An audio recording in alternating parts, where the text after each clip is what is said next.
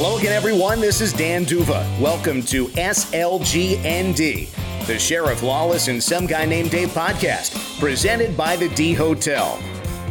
Well, it is a very different edition of SLGND.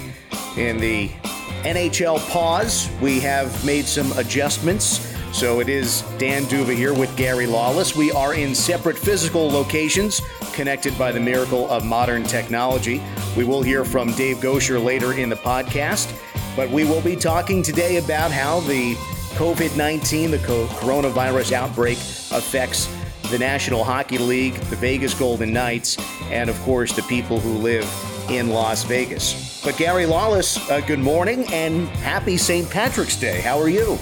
Yeah, I'm pretty good, Dan. This is a little different. We're not in our studio. You're in your excellent home, and I'm in mine. My daughter is down the hallway using her mother's computer in the kitchen, virtually learning. She's connected with her classmates at her school, and the dogs are running around the house. Hopefully they won't bark too much during this podcast. But let's not pretend we're in a sterile studio environment. We're not. I'm in my little home office. I'm looking out the windows or the doors that are on my office. I can see the pool and some trees, and it's quite nice out. But strange times, Dan, and different times, but we're going to persevere and do our best to give our Golden Knights fans as much Golden Knights content and NHL content as we can, and it's going to take on different shapes and different looks. So we'll continue to work and we'll continue to try and bring content to you. We just don't know what it's going to look like right now, and we've got a million ideas. I wrote a column yesterday and talked about our content meeting, and so usually every Monday when the team's at home, we get together in a studio at the Golden Knights offices, and we put out the list of events that are going to come up that week, and we talk about how we're going to accentuate those events with content, whether it be Twitter, Instagram, Facebook, Twitch, what's going to happen on the TV broadcast, what Dan's going to do on the radio broadcast, what Dan has planned for the podcast, and what myself and Gordon, what we're going to write. And it's the entertainment team comes and they talk about what's going to happen in arena. And it's really a fascinating and fun meeting. This week we did it via conference call, and we just all phoned in and said, here's what we've got planned, here's what we'd like to do, and now we're trying to execute it. And I wrote a column yesterday, and today Dan and I are here doing this podcast. An excellent live stream yesterday from Darren Millard and Stormy Buonantony with special guest Derek England. Tomorrow I'm going to be at the studio for a live stream, so we're here for you. We're going to try and involve the players in a bunch of things, and we got a whole host of ideas. So we'll just see what we can execute in the coming days. Yeah, and of course, with social distancing in mind, and that from the Golden Knights as an organization, obviously the National Hockey League as it pertains to the players, and we'll get into that here with some of the news, but we'll also get to some of your questions in the mailbag later on in the podcast, and I'm eager to hear some of what's happening in the Lawless household, whether it's what's on TV, the music, the books, what you're reading, and that sort of stuff, and maybe we'll have some recommendations for you listening at home. And again, we're also going to hear Dave Goucher filing a report from Goucher Estates and see what he and his wife Christine and dog Rosie Goucher are up to, and that's where we're at here. You know what, Gary? Before we get into the latest news, I suppose what has been asked of me on the phone and in text messages and emails just from friends, what it was like as the news was breaking while the team was in St. Paul last week. So before we get into the latest news and the memorandums from the professional leagues and the CDC, can you bring us back to your moment in time last week as the Golden Knights were on their way to St. Paul and ended up coming back without playing a game? Well, I was sitting beside you. So Dave Gosher and myself and Shane Knighty, we went out for dinner. You had a work commitment, and so you were taking care of that. And we wanted to watch the Winnipeg Jets and the Edmonton Oilers play. And where we had dinner, they didn't have the NHL package. So we thought, okay, they'll have it at Herb Brooks's restaurant. So we went to Herbie's and sat down, and they didn't have it. And then we got a text from you saying, hey, where are you? I'm coming. And we said, we're here. So you arrived, and I said, Dan, I've got the NHL package on my phone. How do we get it on that TV up above the bar? And so then you and I were fiddling around trying to mirror cast, right, I believe is what it was called. We failed ultimately, but while you were ordering your dinner, this was all going on. In the meantime, we're kind of watching our phones, and then bang, the news that a member of the Utah Jazz had tested positive for COVID-19. And then very shortly after, Adam Silver, commissioner of the NBA, announcing that the NBA season had been suspended. And we just looked at one another and said, let's get back to the hotel. It was only across the square. If you know St. Paul very well, it's the old St. Paul Hotel. And we walked across the square, and I was, immediately struck by the thought that we're not going to play hockey tomorrow. We were supposed to play the Minnesota Wild on Thursday night and then travel to Denver and play the Colorado Avalanche on Sunday afternoon. And we knew that we didn't know, but we were pretty certain at that time it wasn't going to happen. And then as the night went on, my previous life, I was a columnist at a big newspaper, and then I was a senior correspondent at TSN. So, and my colleagues are Darren Dreger, Bob McKenzie, Chris Johnson, Elliot Friedman, so I'm texting these guys. Using the Rolodex right there. Yes. So we're sitting at a table in the St. Paul Hotel, and I had decided I was going to have a scotch, and Shane joined me, and Dave and Dan were having a glass of red wine, and quickly all of our staff, all of the people from AT&T, from the television broadcast, they filtered into the lobby bar, and then all of our communications staff, we were all there together. And it quickly became apparent that another scotch was probably in need, and that there wasn't going to be hockey the next night. And actually, this little anecdote I'll share. So the players all kind of, when news is going on in the NHL, they know who I'm connected with, and they'll often kind of, hey, what's going on with that? So Nate Schmidt and Marc-Andre Fleury ventured into the lobby and saw Shane, who was on his way maybe to call his wife from his room, I'm not sure, and said, where's the big man? Referring to myself. Not Clarence Clemens. And Shane's like, he's in there. He's on his third scotch. And that quickly, and then the guys were like, so we're not going to play tomorrow? And Shane's like, well, he doesn't think so. And I think that they kind of then made their own decisions through communicating with the NHLPA and went on with their evening. But we all went to bed sort of with uncertainty, and then of course the next morning, Gary Bettman had they told us on Wednesday night that the Board of Governors would convene via conference call, and that was a formality. Knowing Gary Bettman and how he works, Dan, from covering the NHL for a long time and being in New York City for most of the lockout in 2013 and covering it with boots on the ground, Gary Bettman's one of his greatest qualities is he's a consensus builder. So he didn't go into that meeting and say, hey, what are we going to do?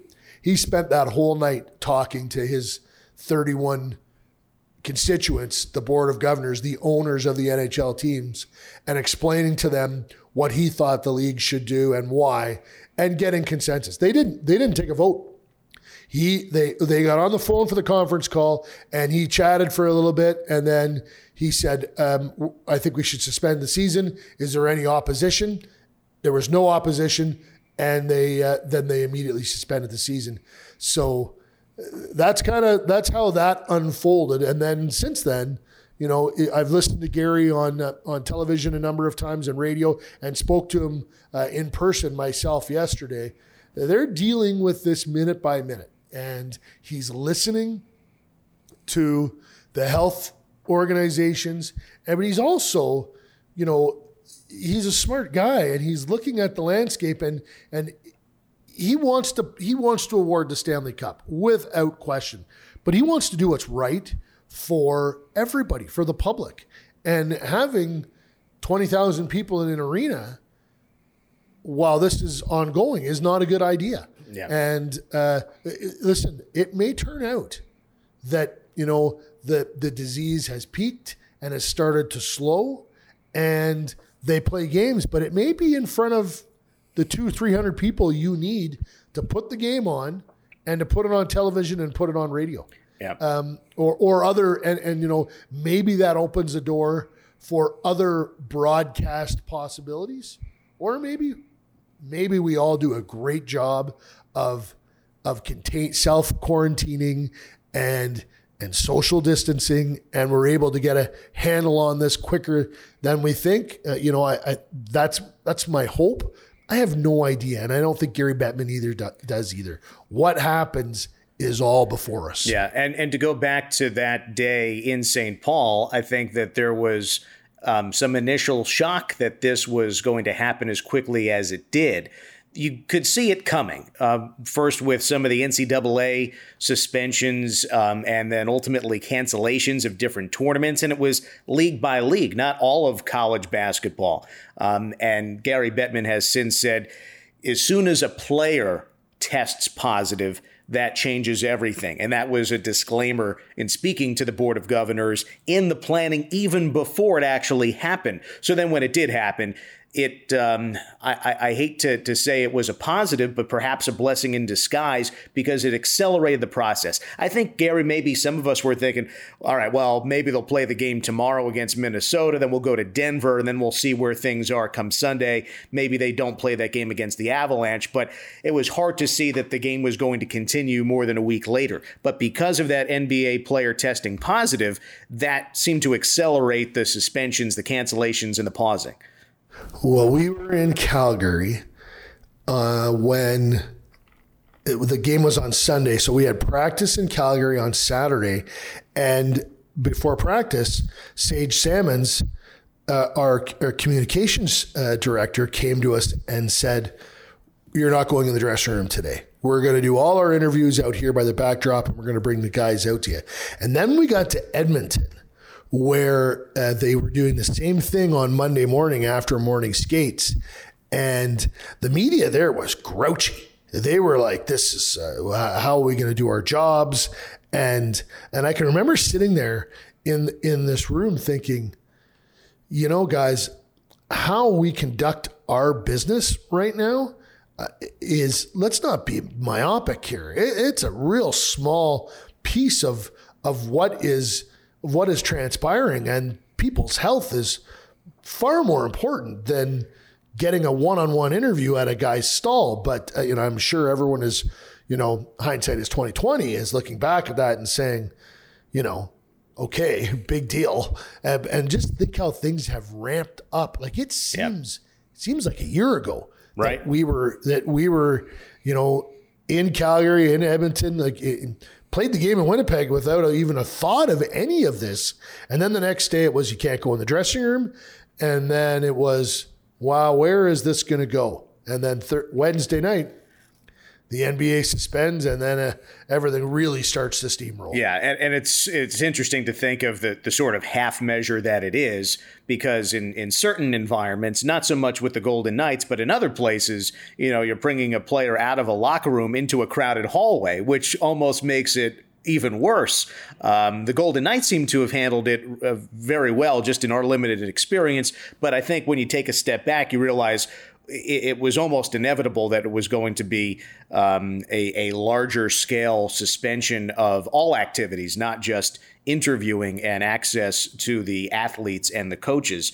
And then, of course, the first thing that was actually canceled was morning skate that day. And then the conference call was 1 o'clock Eastern time and noon Central time, and that's the call that you described, Gary.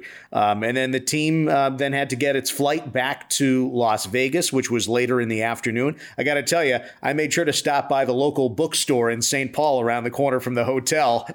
Because shout out to Subtext Books there in St. Paul, a great little shop, and then flew back to Vegas.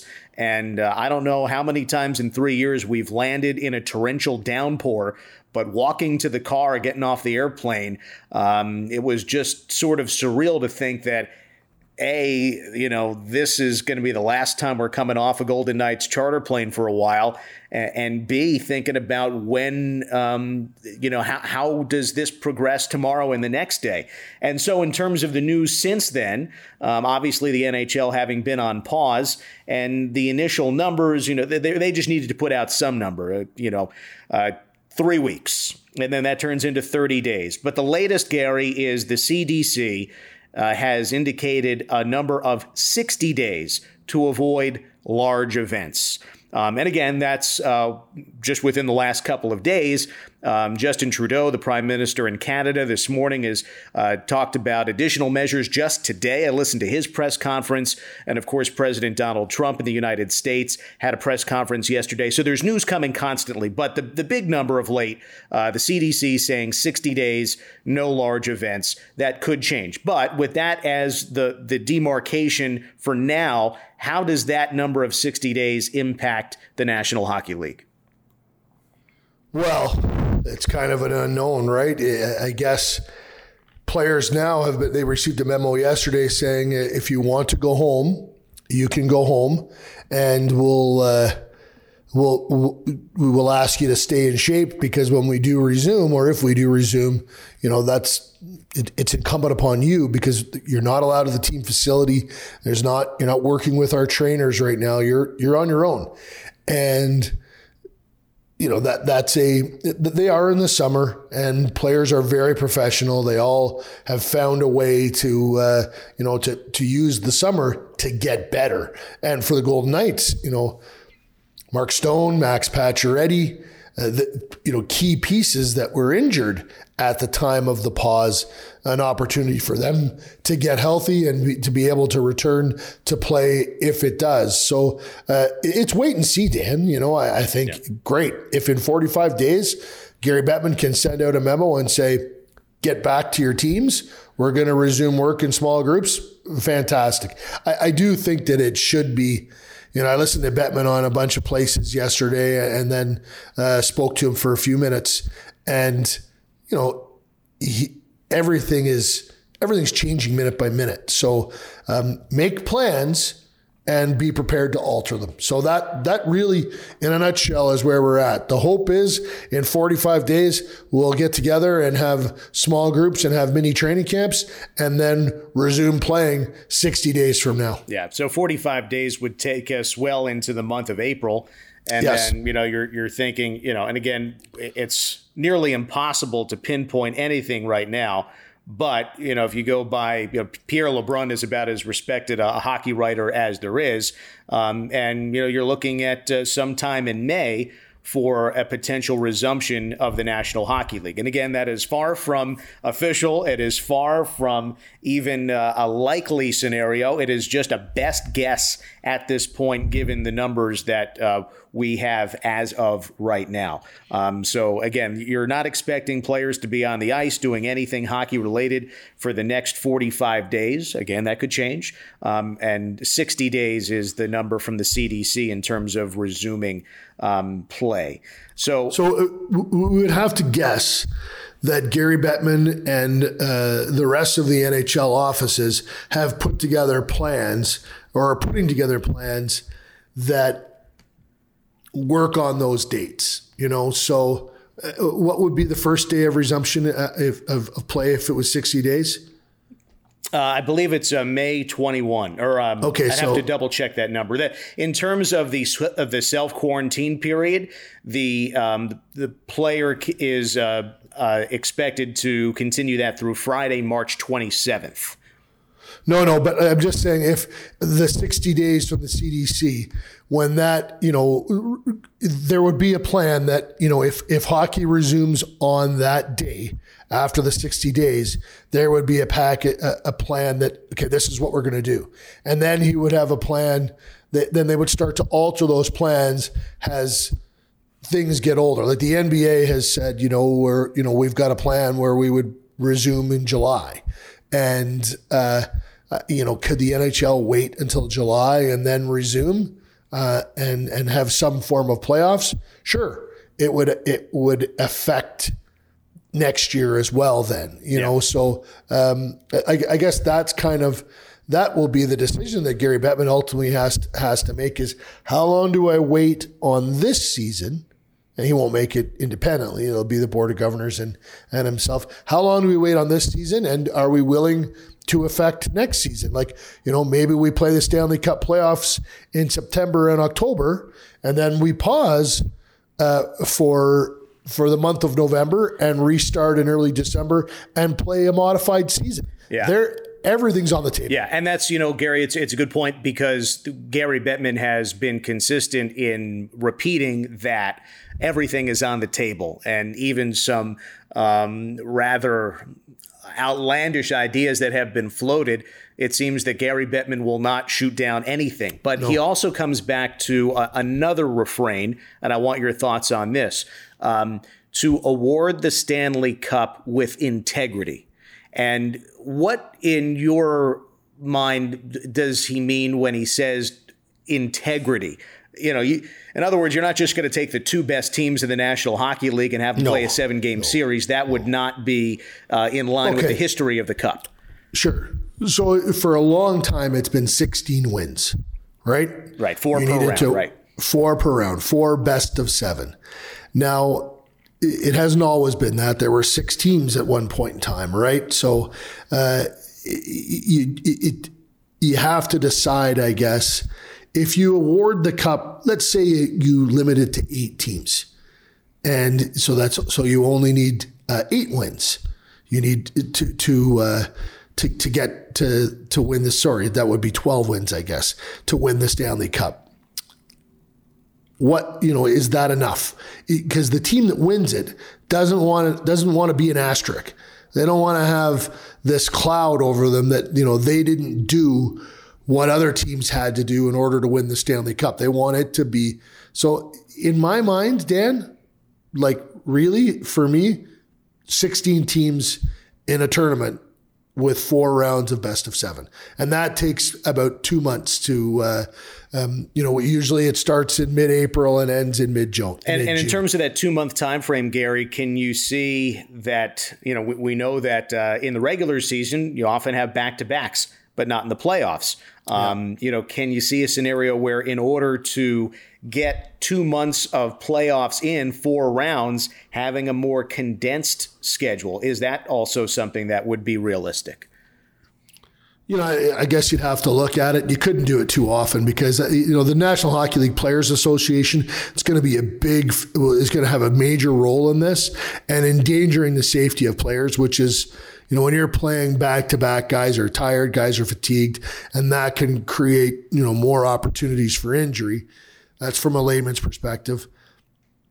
The Players Association is going to have a voice in that, and but scheduling, obviously there's probably going to be situations where you would have to play back to back. I heard somebody say yesterday you might have to play 3 and 3s. No, and you and I covered the American League for a long time. You can't do that. No. Because there's got to be travel involved. Oh my gosh, right? Yeah, no, this 3 and 3 is an extreme. Back to back at least does happen in the National Hockey League, and by the way, the Golden Knights record is pretty good when they play back to back. The other thing, Gary, is then of course the Golden Knights being in first place, whether it's by points or points percentage in the Pacific Division, and again, by the standings as they are right now on pause, third in the Western Conference.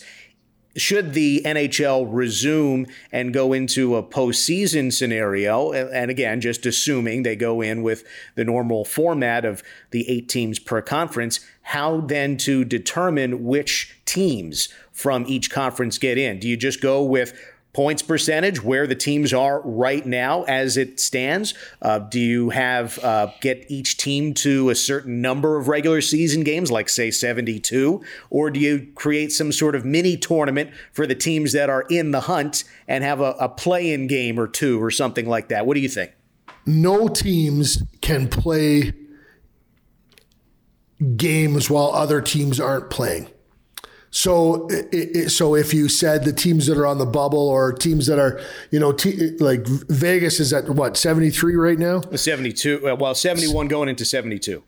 Okay, yeah, and then there's some teams that have played less. So like if you had, so let's say you said we're going to get to 72. So some teams would play to get to 72. Well, and while Vegas sat idle, that would be a massive advantage for the teams that played to get to 72 because they'd be playing very meaningful games. They're getting the rust off, and right, meaningful. And games. the same with the play-in tournament. If you're going to say, okay, we're going to make it 24 teams, 16 or 12 are already in, and then the other 12 are going to fight for the last final 4 spots, or however you figured that out. The teams that played to get into those spots would again be at a major advantage while the others stood idle. So you have to protect the competitive integrity, and there can't be an advantage. So to me, it is points percentage, and you take the top 16. Now, there are teams that would fall out as a result of that would say, baloney. Yeah, like Winnipeg, for example. Winnipeg right now has the number 1 wild card spot by points, but if you were to go by points percentage, they would be totally out. Vancouver and Nashville would have the 2 wild card spots because they have a 5.65 points percentage. Winnipeg is at 5.63. So then you have to say to a fan base, you're out, and you have to say to an owner who is, this is a gate-driven league. If you're in the playoffs, you get at least 2 home dates, which is millions of dollars. You have to say to him, sorry about your luck. So we're moving on without you. So those are very difficult conversations and very difficult decisions. And those are the things that are on Gary Bettman's desk right now.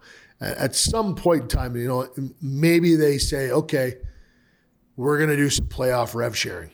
We're going to, there's got to be a lot of ideas on the table here. Okay, how do we mitigate the damage to a team like Winnipeg that, just from their bad luck hasn't played as many games as other teams, or has played more than other teams, or whatever it is that is you look at the standings right now, wild card 1 right beside the Winnipeg Jets.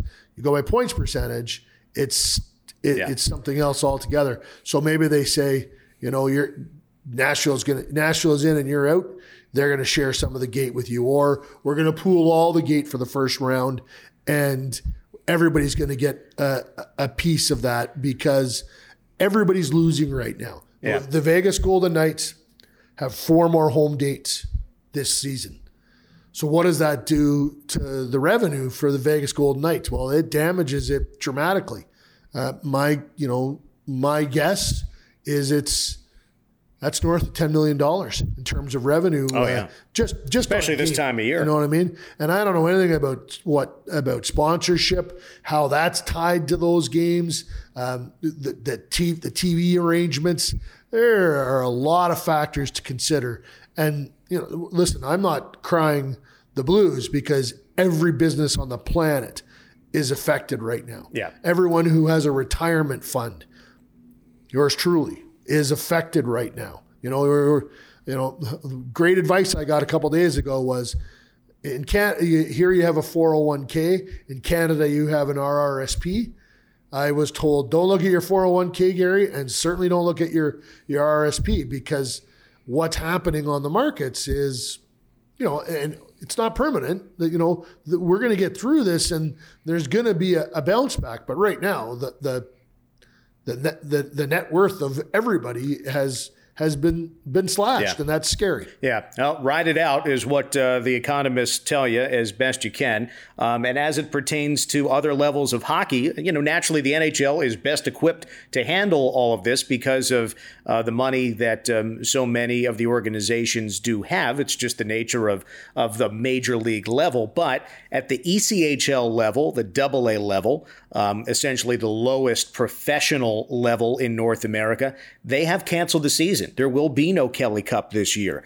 In the American Hockey League, there is an ongoing suspension, and I'll read you the AHL statement, which was released on March 12th. With the health and safety of players, officials, staff, and fans of primary importance, the American Hockey League has announced the suspension of play until further notice, effective immediately due to concerns over the COVID-19 pandemic. The AHL will continue to monitor developments and will provide updates on the season at an appropriate time.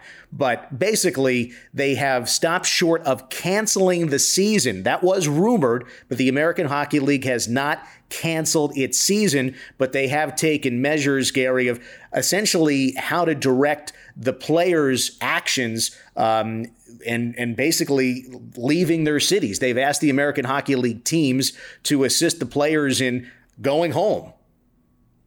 Yes, and in the Canadian Hockey League, where you have teenagers who leave their homes and go play junior hockey in another town, those players have gone home, have been given permission to go home to their hometown. So every league is looking at what's best for them right now. And listen, the American Hockey League players, a lot of them don't make a ton of money, and you have to consider what's best for them in one of these situations. And then NHL teams are looking out for their prospects.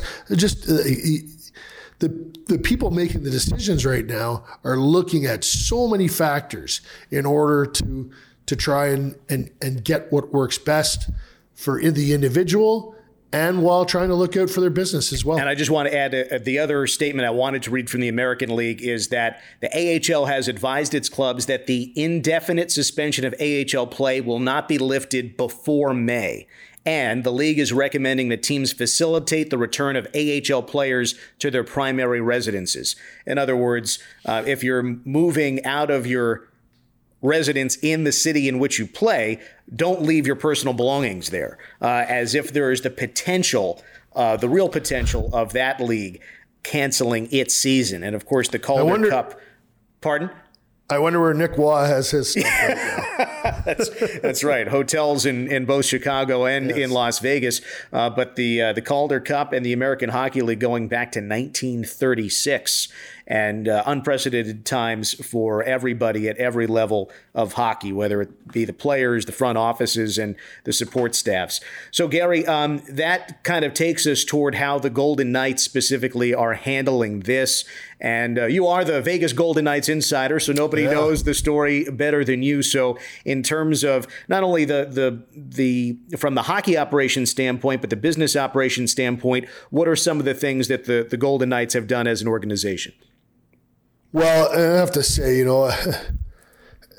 Kerry Bubolz played a large role in hiring me and in hiring you. Obviously, he's the president of the business side of the Golden Knights. George McPhee is president of hockey operations. Both those guys, I've been really impressed with how, they've put the health of everything Kerry Bubolz and George McPhee does affects the entire organization and the fans of the organization. So, obviously, the league made the decision to pause, and that, was good for the fans because they weren't part of public gatherings anymore, large 20,000 people public gatherings. And then Kerry Bubolz said, okay, we're going to work from home. And, our offices at City National Arena are basically empty. There, Kerry might be there for a few hours a day. When we do a live stream, we go in for a little bit, and that's what we're doing right now. I don't know what we'll be doing in a week, but the organization has really, worked hard to try and make sure that nobody that works for them gets sick. And that's the first step. Conducting as much business as they can as normal, but we play hockey games in front of people. Yeah. And we're not doing that right now. So it's on the hockey operations side, amateur scouts would be watching film of players and continuing to put reports together, and pro scouts would be watching film of pro players and continuing to make notes and books and have details on preparing for the draft, preparing for free agency, all of those things. That work hasn't stopped. It's just they're not flying around the country to watch games. They're doing it on video in their homes. Yeah, but we're all in this mode of trying to discover how to fill our time. And that's why I stopped at that bookstore in St. Paul before we flew back. And before we get into some of the things that the Lawless household is doing and the Duva household is doing, I want to check in with another member of our podcast crew, David C. Gaucher. And Gary, I can only imagine how much singing is going on over at the Gaucher Estates. But David C. Gaucher, while not with us for the entire podcast, he has filed a report from home. And let's hear what Dave Gaucher has for us. Well, what's going on, guys? I hope this podcast is going about as well as it can go with you two at the helm. But nevertheless, you guys know, maybe I've mentioned over the last 2 3/4 years that I'm a huge music fan. You may have heard that once or twice or 10,000 times. So in the words of the great John Lennon, these are strange days indeed.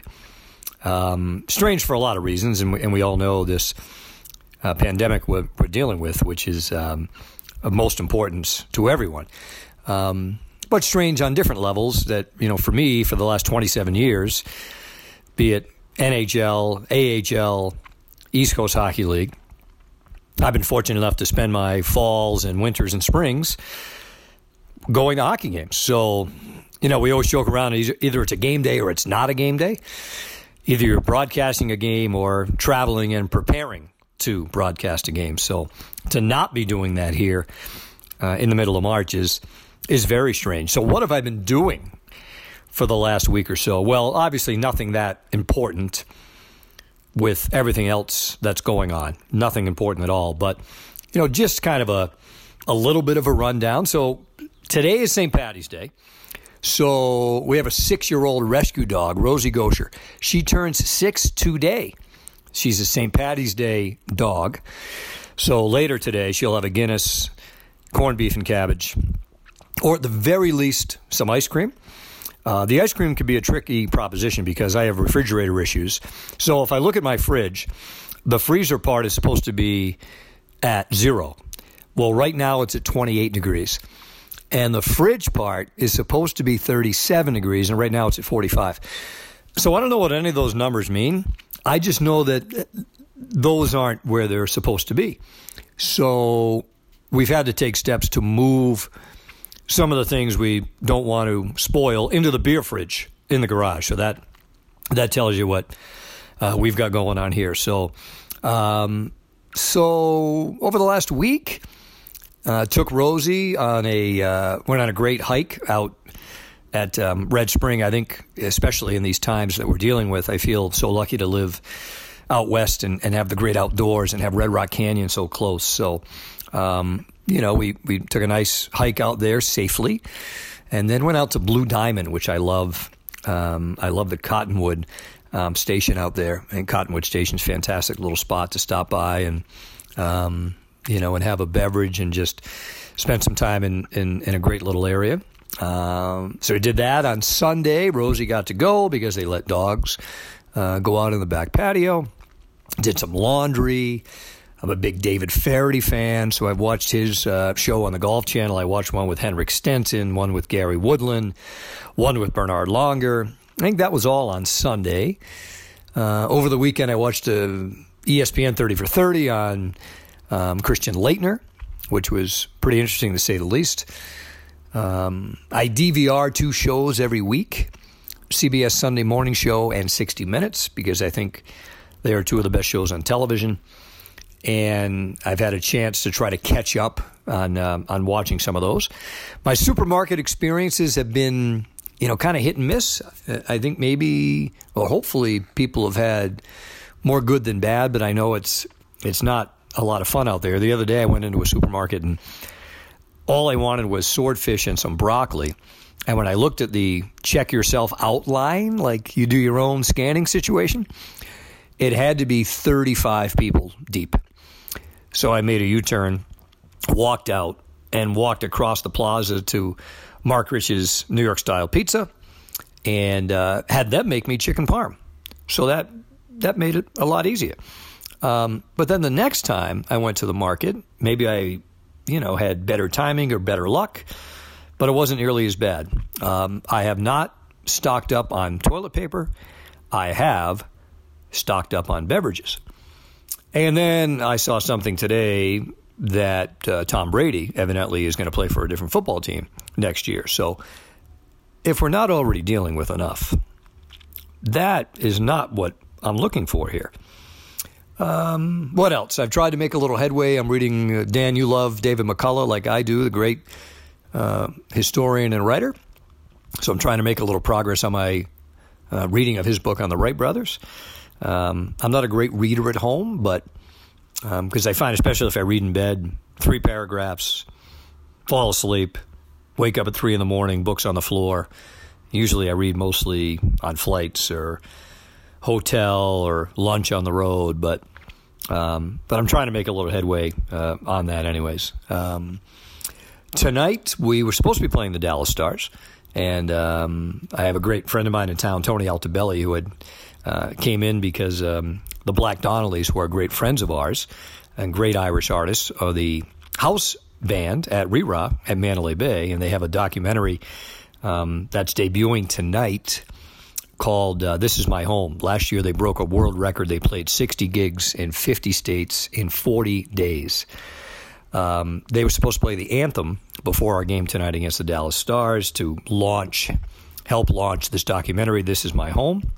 And they were going to play the anthem before the game. But with obviously no game, that's not going to happen. But I think later on I'll get on the Netflix or one of those devices and watch This Is My Home. But all that being said, obviously, guys, everything in the forefront of my mind is what is going on around the globe and the millions and millions of people that are not nearly as lucky as I am or as we are. Businesses closed, restaurants, bars, some of the Strip, people that are enduring much, much more across the world, and even here closer to home than what I am. So I consider myself very, very lucky in that aspect. So that's kind of I guess, I don't know if it's an abridged version, but a version of what I've been kind of doing over the last week or so. And as I said, which really nothing that important. But anyway, that's what's been happening. Thanks for having me on this podcast. It's been wonderful to be with you. And I'm going to go back to doing really not much very important at all. Thanks, guys. That is David C. Gosher, TV play-by-play announcer for the Vegas Golden Knights, and of course, one of our regular co-hosts on the SLGND podcast. This is SLGND, the Sheriff Lawless and Some Guy Named Dave podcast, presented by the D Hotel. And of course, good to check in with Dave. And as we continue these podcasts, Gary, separated by geography, but connected by modern technology, we will continue to produce these, even if it means that we have to look at each other on FaceTime and record independently. It's a little bit different, but it's kind of fun. Yeah, well, so let's explain to people what we're doing, actually. So we're connected via FaceTime. You're recording into a recorder there. I'm recording into a recorder here. When we're done, I'm going to send you my file, and the technology is called Tape Sync. Is that correct? That's what we call it in radio, yeah. Yeah. So you're going to layer my recording into your recording, and then we've also got Dave Gosher has recorded something independently. We're going to merge that into it, and then Dan is going to do his wonderful production. Dan is multi-talented, folks. Not only does he do a great job calling the Vegas Golden Knights in terms of our play-by-play on radio, but he is also you're a man of sound. Dave Gosher likes to call himself a man of music. You're a man of sound. You can engineer. I enjoy all the technology. I'll tell you, one of the things that I'm doing, and we'll get into this in a little bit, one of the things that I'm doing is I have a high school hockey broadcast from 20 years ago. And when we recorded it at the time, it was on 2 different tapes, and we had to merge one tape with the video and the other tape with the audio together. But we were dealing with tape-to-tape machines 20 years ago in Ridgewood, New Jersey. And we put it together, and it was fine. But to this day, it's always been slightly out of sync. This is a playoff game with a shorthanded goal to upset the number 3 seed in the 3 seed in the state of New Jersey. So it's kind of a big game. And for 20 years, the tape has been out of sync. So I sounded like I really knew what was going on because my audio was ahead of the play. So now it's sort of like remastering an old film.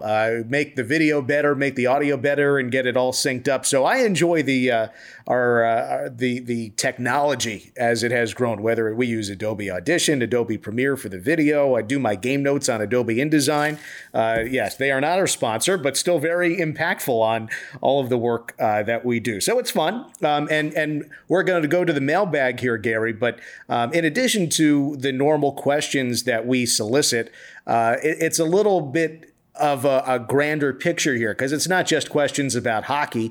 It is some of the stuff that we're doing away from hockey. How are we filling our time? This is much more of a community exercise than it normally is.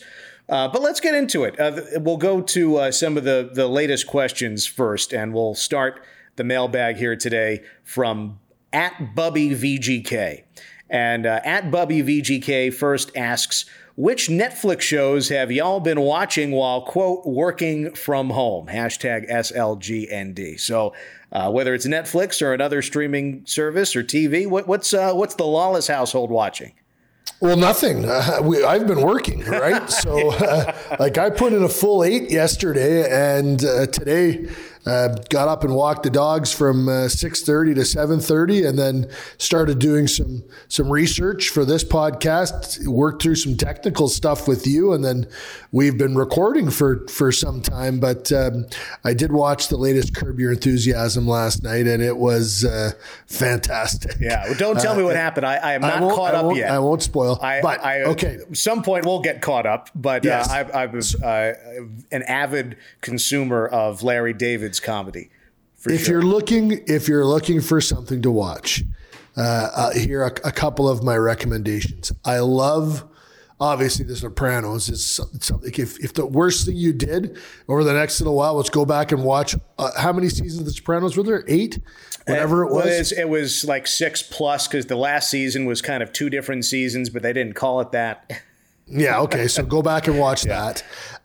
There's a series out there that I really loved. It's based on an Elmore Leonard character, Raylan Givens, and Timothy Olyphant plays the character. It's called Justified, and I absolutely love that series. So that's one you could go back and check. And there's Peaky Blinders is a fantastic show. So keep an eye on those. Are good things to look at for sure. Yeah, I tell you, there's so much to choose from now. This is not like the old days of 57 channels and nothing on, because everything's on demand. Whether it's an old TV show, a new TV show, movies, there's so much out there. I'll second your recommendation on The Sopranos, Gary. That was being produced while I was in high school and living in New Jersey while that was going on. I mentioned our high school hockey broadcasts. We actually shot a mock Sopranos opening of my broadcast partner and I driving from our high school to our hockey rink through Ridgewood, New Jersey, down Route 17 to Route 4 into Hackensack. And it's somewhere on YouTube. If you can find it, you'll enjoy it. But lots of stuff when it comes to what might be on the Netflix. I know my dad watched the John Adams miniseries with Paul Giamatti as John Adams. I've been recommending that for years. A great 7 or 8 part miniseries with John Adams based on the Pulitzer Prize-winning biography by David McCullough about our second president. So that's a great recommendation. And pretty much anything Ken Burns, if you're into the documentaries, had PBS make the baseball documentary available for free online. So the baseball documentary by Ken Burns, of course, the Civil War was a great piece by Ken Burns. They've restored that digitally. And the other one that I actually have been watching for the first time is the Ken Burns mini documentary series about the national parks in the United States. So a couple episodes into that one. So that's good. Here's another question, Gary, from Bubby VGK. He wants to know, I've been to games at Carolina and Philadelphia. Besides a Vegas home game, which arenas should be at the top of my list to visit next? Where did he say he's been? Carolina and Philadelphia. Philadelphia, good rank too. Listen, Madison Square Garden, I think, is a place that everyone should go and see something at if they could. Nassau County Coliseum is pretty cool right now because it's one of those old buildings that takes us back to another era.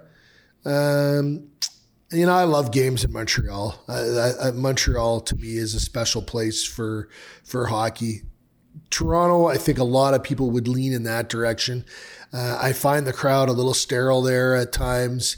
And still, it's I don't know what they call it now, Scotiabank Arena, I think. It's not Maple Leaf Gardens, and the Bell Center in Montreal isn't the Montreal Forum. Those great cathedrals are sadly all gone. But New York for Madison Square, because it's not gone. It is the cathedral, and it's they refurbished it, and I love what they did there.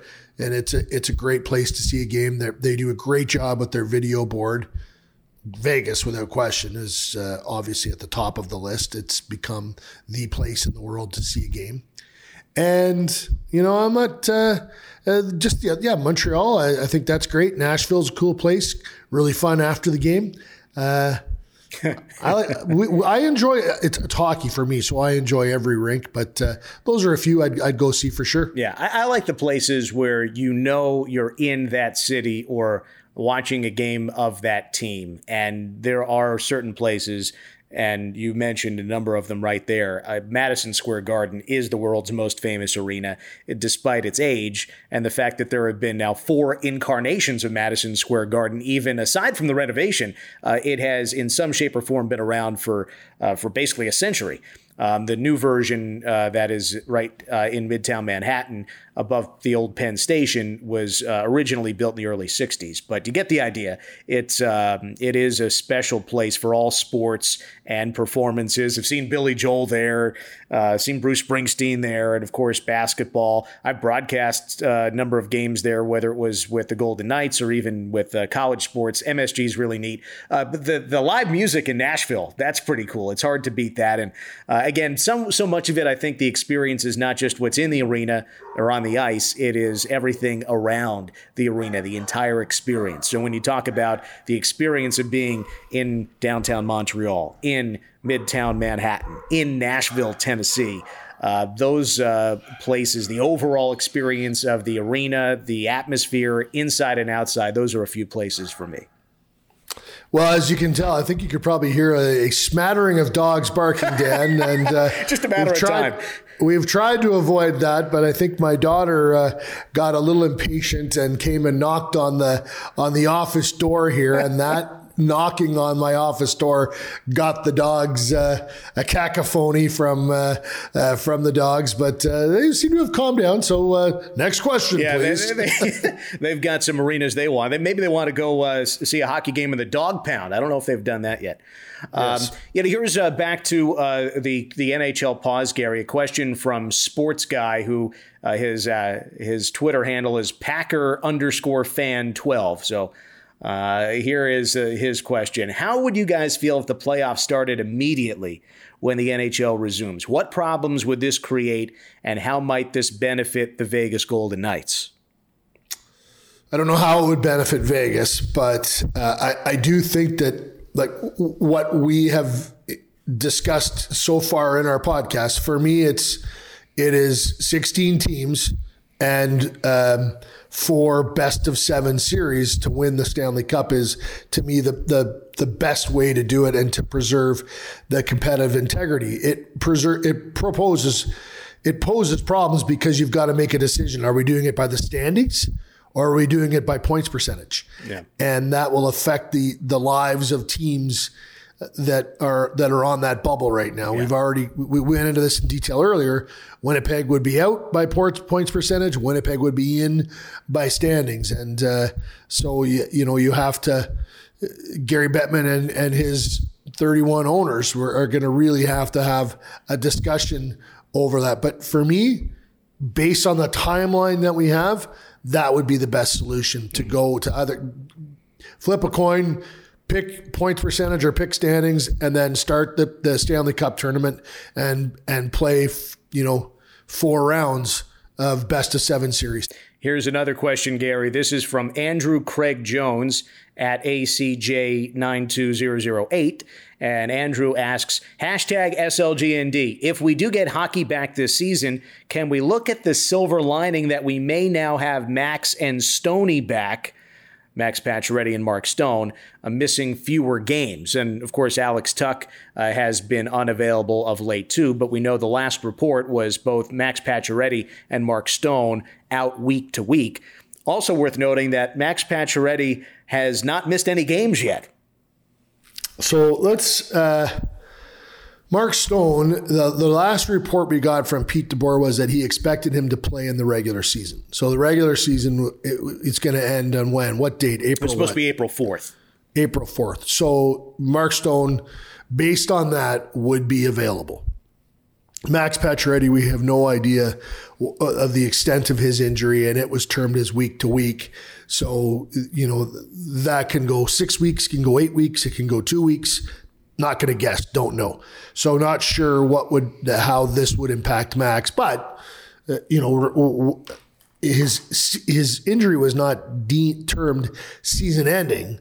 So you would assume that he's getting better, and that if the season started, in the middle of April, that would be, in the middle of May, that would, certainly have helped him. Alex Tuch was, on the verge of returning. So this would help him. Chandler Stevenson, we should mention, I think he missed the last game they played in Edmonton. So that would be something to monitor as well.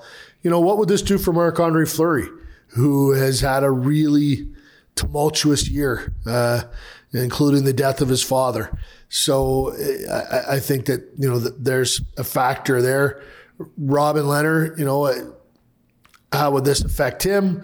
Lots of things to look at. William Karlsson hasn't been right all year. So I would imagine this time right now is helping him as well. Shea Theodore was a guy I was worried about because Shea had cancer last summer and spent most of his summer dealing with that, and started, didn't train very much, and his season started slow. And then he got to a point where he was just really clicking on all cylinders.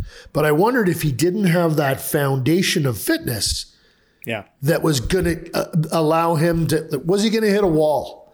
And this will obviously help him, avoid any situation like that, because he's getting rest right now. So lots of things to consider and guess at. I've covered so many playoff series where one team would have swept a team and been sitting waiting for the other, and the other team had played 7 games, and one team would be off for 9-10 days in between series. And you'd always write the column, rust or rest. Which will it be? Will rest have helped this team, or will rust, prevent them from being able to click on all cylinders when the next series starts. Yeah, and you mentioned earlier in that conversation, Gary, one of the Golden Knights trade deadline acquisitions. And just to point out, you had Alec Martinez brought in. He's got another year on his contract. Robin Lehner, of course, does not. So this leads us toward a question from @VGK-Mats7, who asks, any chance that we may re-sign Lehner, or is it a stone-cold lead pipe lock that he's gone? Of course, thinking about next season because the contract would expire. So I've got a follow-up to that, Gary, but first, what are your thoughts on the possibility of re-signing Robin Lehner after this season, whenever it does end? Well, I think he's a fantastic goalie, and I would love to see him back in a Vegas Golden Knights uniform. What that does in terms of salary cap situation is that's another matter altogether. Can the Golden Knights find a way to fit Marc-Andre Fleury's salary and then sign Robin Lehner to a salary that would fit under the cap? I'm not sure. That's certainly something that I think that George McPhee and Kelly McCrimmon will endeavor to do, but the cap was supposed to go up. Well, what's going to happen to the cap now with all of this lost revenue? What if they do play into next fall? Have the Stanley Cup tournament next fall, and then take a break and play a shorter season next year. And this is all Dan and Gary spinning ideas. So if that shortened the number of home dates of game dates for next year, that would affect the cap. Will the NHL come up with a fake cap where, because the Golden Knights some teams are already committed to salary for next year. What if a team's got all its guys signed and is going to be at $80 million and the cap turns out it's only going to be 65 or 70? I have no idea. No one does. Yeah. No, there are all kinds of questions as it relates to that. And another one that Gary Bettman was asked about just within the last couple of days, Gary, if the NHL's regular season is effectively chopped off where it stands, or even if they play a couple of games, let's say they get everybody to 72, which is a thought that had been floated, that still would leave you with teams who made acquisitions at the deadline, gave up significant talent, whether it be prospects or draft picks, in order to get a player that they felt would vault them into the playoffs or into a certain standing, utilizing those last 10, 12 games of the regular season. And now all of a sudden, if you wipe out the regular season and that club has missed the playoffs, they're out. They've lost those prospects, that money, those players, those picks, basically for nothing. And when Gary Bettman was asked about it, his first response was to chuckle, as if that has already come up from, I'd imagine, some GMs who would not like to see that happen. Yeah, for sure. That's Robin Lehner is the great example of this here in Vegas. I guess Nick Cousins and Alec Martinez, he's got another year left on his contract. Is Cousins unrestricted after this year? I believe he is. So we'll call up Cap Friendly while we're having this discussion. This is the beauty of having questions on the fly and being able to research these things.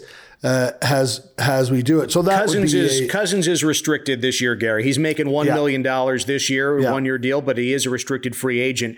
On the Robin Lehner side, of course, the pieces that were given up, Malcolm Subban, who's also on an expiring deal, one draft pick and one prospect. So the Knights did give up more than just the expiring Subban contract in order to acquire Robin Lehner. The other part of it is there was so much salary retained by Chicago and Toronto that the Golden Knights, in terms of their cap space, really managed to work that so they could get under the cap and also get Robin Lehner, but all of that's out the window next year. If they sign him to a new deal, they don't get to use Chicago and Toronto to retain the salary. No, that's for sure. They were able to do, and you have to think that Robin Lehner, with the success he's had the last couple of years, is going to, he's an elite starting goalie in the NHL. You said it, Gary. He's a top 15 goalie in the National Hockey League in the last couple of years. Yes. So have a look around at what that gets a goalie, and it's north of $5 million. So now would Robin Lehner, if depending on the term you give him, maybe you can get him to a lower AAV and stretch it out. But you'd think he'd be open to that, Gary, because he has signed 3 consecutive 1-year contracts. One in Buffalo. If you go the other way, Buffalo for 1 year. He had been in Buffalo for previous seasons, but the last deal there was one in Buffalo. Then a 1-year deal with the Islanders. Of course, had the Jennings Trophy, great team there, and then a 1-year deal with Chicago, with the trade coming to Vegas. So he's been on 4 teams in 3 seasons, but has signed 3 consecutive 1-year contracts.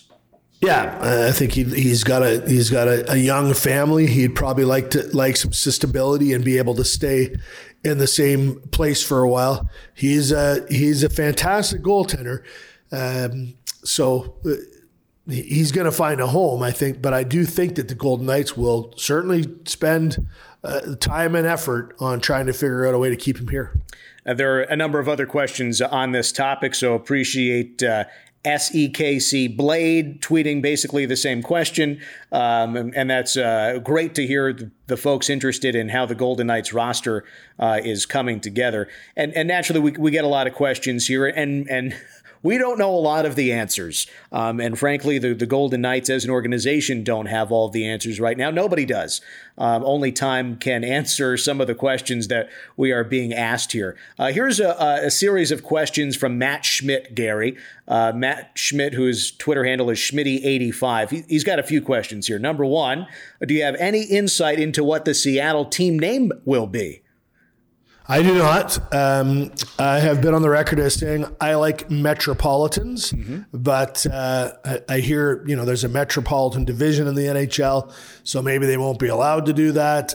Some people like Totems. Some people like Kraken, right? Which is mythical character. Well, to me, it's a bottle of rum, but sure, yeah. Yeah, sure. Yeah, no, it's... Okay. Mythical sea creature is Kraken. Yes. It's sort of an octopus-looking thing. Well, it could be a really cool logo. Yeah, I like sockeye, as in salmon. I like just the name sockeye. Okay, but hold on. So that would be like the Utah Jazz or the Cincinnati Sting. I think that's what they were called at one point in time. I don't like it's the Jets, it's the Knights, it's the Rangers, it's the Ducks. They're plural. There's more than one. I agree there, yeah. I always struggle with that one. You like the plural names. Yeah, yes. Having been around the Syracuse Orange, and when I started, they were the Orange Men. They switched to Orange. Then the Syracuse Crunch and the Tampa Bay Lightning organization. I had my fill of singular team names. Actually, but when it's a color, I don't have a problem with it. If for like the Syracuse Orange, that makes sense to me. That works. It's problematic grammatically. Yes, Especially since my freshman year they were Orange Men and Orange Women, and then to be Orange the next year, it'd be different, I suppose, if they had always been just Orange. Anyway, we digress. So we don't know on the Seattle team name. You're hearing the rumors about Kraken, so that very well could be it, but we have no idea. Another question from Matt Schmidt. What's all your favorite food on the menu at Andiamo's Italian Steakhouse? Matt has only been there once, he tells us. I got to tell you, Gary, that huge meatball there, and it's my first thought was like, oh, this is kind of gimmicky. But it is delicious. You're not ordering it just to say you ordered it.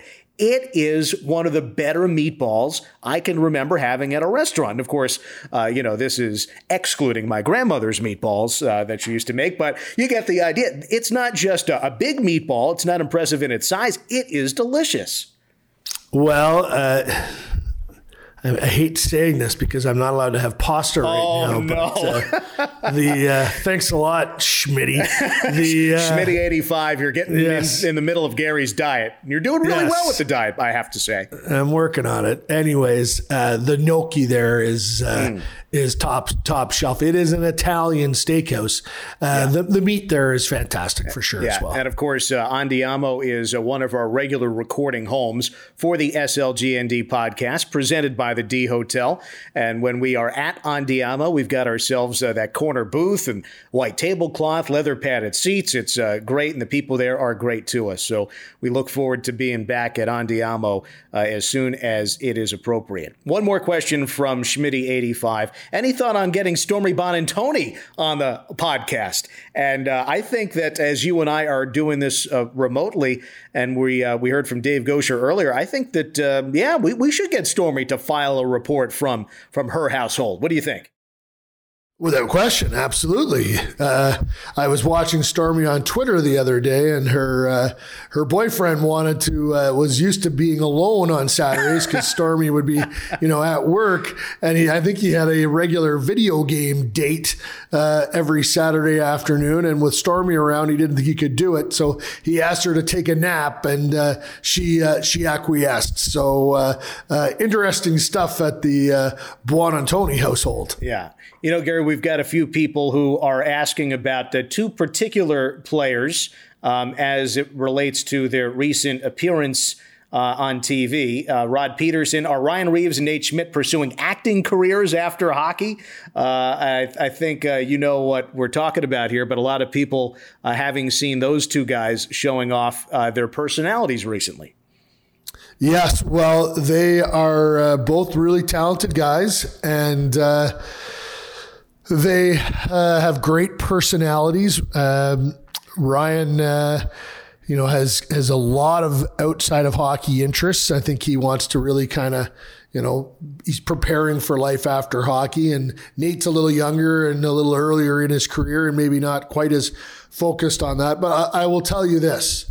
When I go into the dressing room on a day without an idea in my head, I can always count on those two guys to fill the screen and fill the tape with. They're both funny and they're both loquacious. And they, of course, appearing on a recent episode of Bar Rescue. And yes. I think that whenever... Did you see it? I saw some of it. I didn't see the whole thing, but I did see some of it. And, of course, through great editing, you get a feel for the guys and their personalities. And you said it, Gary, when we've got a pre-game interview to record for the radio, and of course you for the Golden Knights website and the social media or the TV broadcast, there are certain go-to players that will provide something interesting. And not everybody can avoid the cliche canned answers. Those two are pretty good at providing something fresh. You learn something, and that's kind of what we're after as journalists and interviewers, trying to find something interesting and something relatable. One of my favorite interviews with Nate Schmidt was and this wasn't scripted the first time. I think we've done it since, and it's kind of been not scripted, but I've said, hey, do you want to do this today? But the first time I sat down beside him and to talk to him about Thanksgiving, and he grabbed the mic and said, I'm asking the questions today. And he was asking me about Thanksgiving at the Lawless home. And I said to him, well, I make a turducken. And then he asked, what is turducken? Turducken is, it's a combination of turkey, turkey, duck, and chicken. And when done properly, they debone all three birds, and then they put them together in like a roast, and then you bake it in the oven, and the fat from the chicken and the duck makes the turkey moist. Oh, and yeah. it all kind of commingles into this wonderful flavor. And the butcher, I'm going to say their name, Stephen and Andrews on Academy Road in Winnipeg. The butcher I would use there, they would stuff it. Ooh. So they would put the meat all together, then they would put the stuffing in it and roll it together. And it was, it was so good. My old radio partner, Andrew Patterson, Hustler from the Hustler and Lawless show, was trying to impress a young lady. And we made the turducken on the Sunday and couldn't finish it. We had like a third of the roast left. I phoned him and said, "Hey, invite her over for dinner. I'll bring this and you can reheat it and the romance didn't last, but her memory of the meal did, because I still see her on the street now once in a while and she says, "Boy, was that turducken good." That's great. That's great. So Nate asked me for the recipe and I wouldn't give it to him. Oh. No, I said, "Nate, we're not that close." And it became quite a thing. It was a memorable VGK insider report. Yeah. Well, I tell you, I remember talking to Nate about his letter writing. He likes to, do the old fashioned thing and put pen on paper. And I guess that we've all got a little bit more time for that. Here's a one out of left field, Gary. And this is from Paulie Bananas. Paulie asks, what was your favorite hockey video game? Well, I wish you all could see the blank look on Gary's face when I asked that question. I believe Dan knows this. I have never played a video game. I confess that I did know that, yes. When I was a kid and Atari came out, Brian Woolley lived at the top of Hawthorne Drive and he got Pong. And I can remember we were outside, and I grew up in a great neighborhood that had all kinds of woods around it. And we were out having all kinds of fun outside. And he said, "Let's go inside and play Pong." And we went in and I had the joystick in my hand for 2 minutes. I was like, "I don't want to do this." And I handed it back to him and I went back outside to the tree fort or whatever it was we were doing. And I've never played Madden. I've never played NHL 19. What's the great year of the NHL that everyone talks about 1 year? I was going to say, for me, it was NHL 95. But 95. There's one out there that people rave about. Like, sorry. I'm not your guy. Never played it.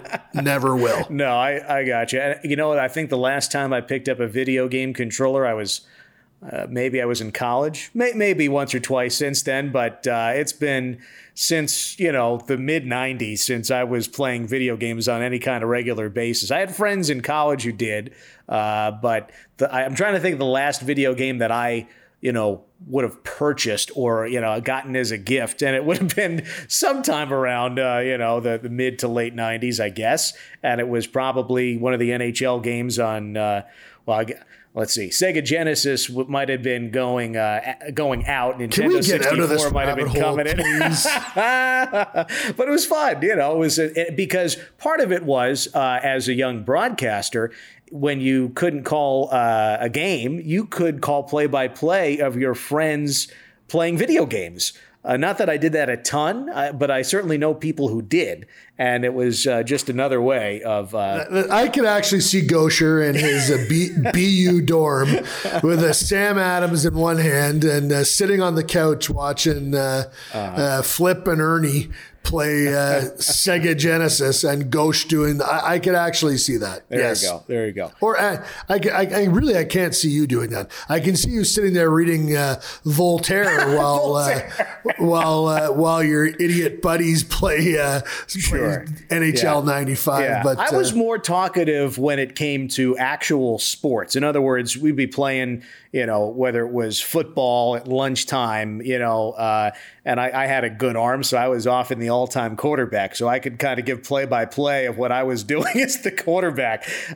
Soccer. I remember as a kid, I must have been 10 or 11 years old, little league age, and on the travel baseball team, the travel coach.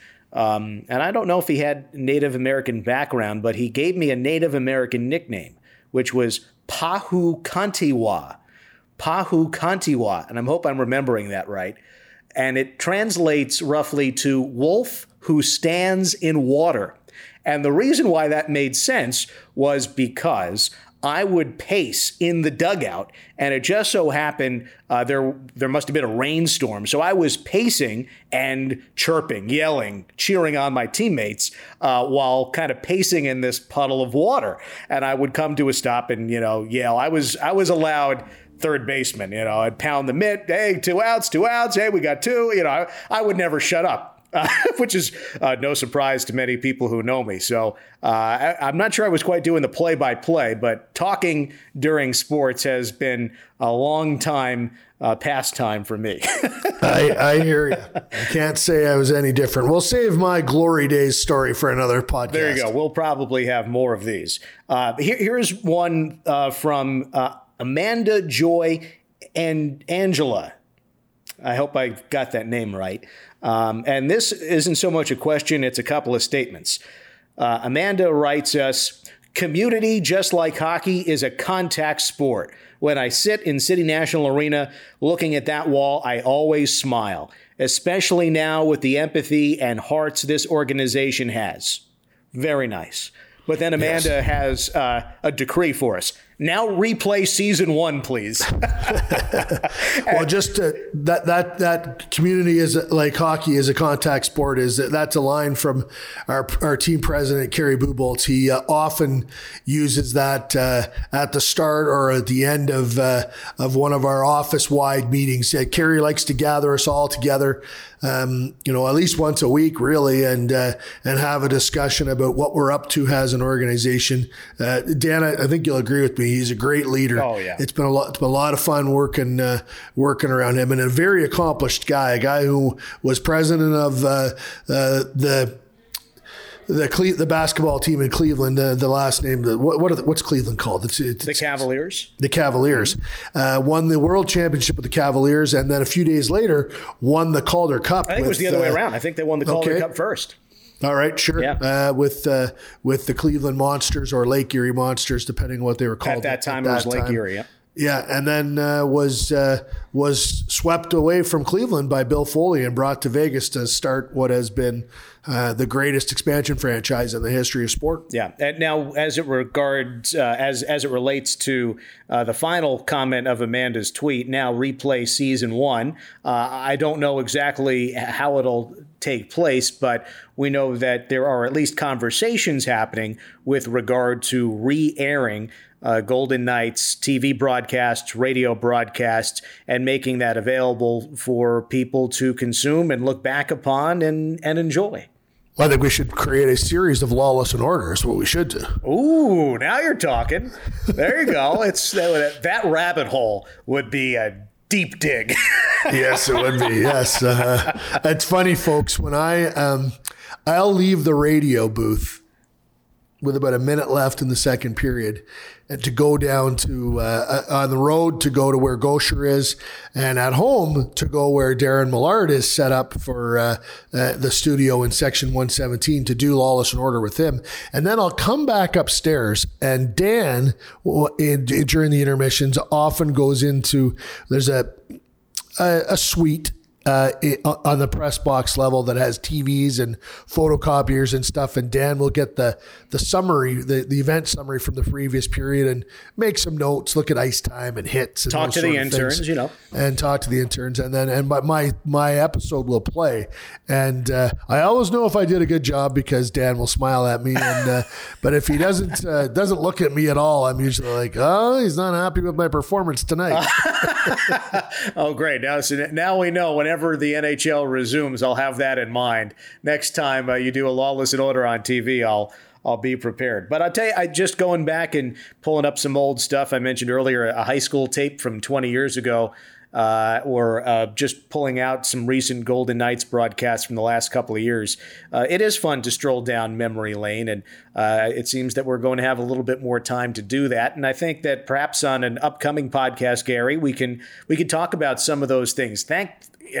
You've got YouTube now, and there's so much you can go back and find from years past, whether it's full games or highlights or films, and there are some really good hockey books. So we're going to have to dive into some of these things in upcoming podcasts. And as we wrap up the mailbag segment here, in addition to specific questions that you have for us, I certainly think that we are open to all kinds of suggestions. If there are topics that you have in mind for an entire segment of the show or a theme for an episode, whatever it might be, we're all ears because we're here for you. 100%. If I have to sit here and read Ken Dryden's The Game or Punch Imlach's Heaven and Hell in the NHL, I'm happy to do it. There you go. I picked up one of the John Meacham books just the other day at that bookstore in St. Paul and got a couple others in the cooker here. So we'll be doing some reading, but, also being productive, doing some writing and doing some organizing. And I'll tell you, a lot of people will tell you that just painting or drawing is a great mental help. My wife ordered, while we've been doing this podcast, I got an email from Amazon that my order would be delivered on Friday, and it's a set of watercolors for my daughter. So my wife is on the same page as you, Dan. Yeah, there you go. So we hope to keep you company, if it just be for this little while as you listen. And we look forward to chatting with you again and hearing from you. So do send us a tweet, #SLGND. And when we speak with you again, we'll, of course, provide the latest news as it relates to the National Hockey League, as it relates to the Vegas Golden Knights, and what's next. And we'll keep you entertained, too. Big thanks to Dave Gaucher for stopping by the podcast as well. We'll be incorporating more members of the broadcast team in upcoming episodes of the podcast. Gary, a pleasure. Best to the Lawless family. And again, happy St. Patrick's Day. Same to you, Dan. We'll see you when we see you. And to you listening, thank you and take care. This is SLGND, the Sheriff Lawless and Some Guy Named Dave podcast, presented by the D Hotel.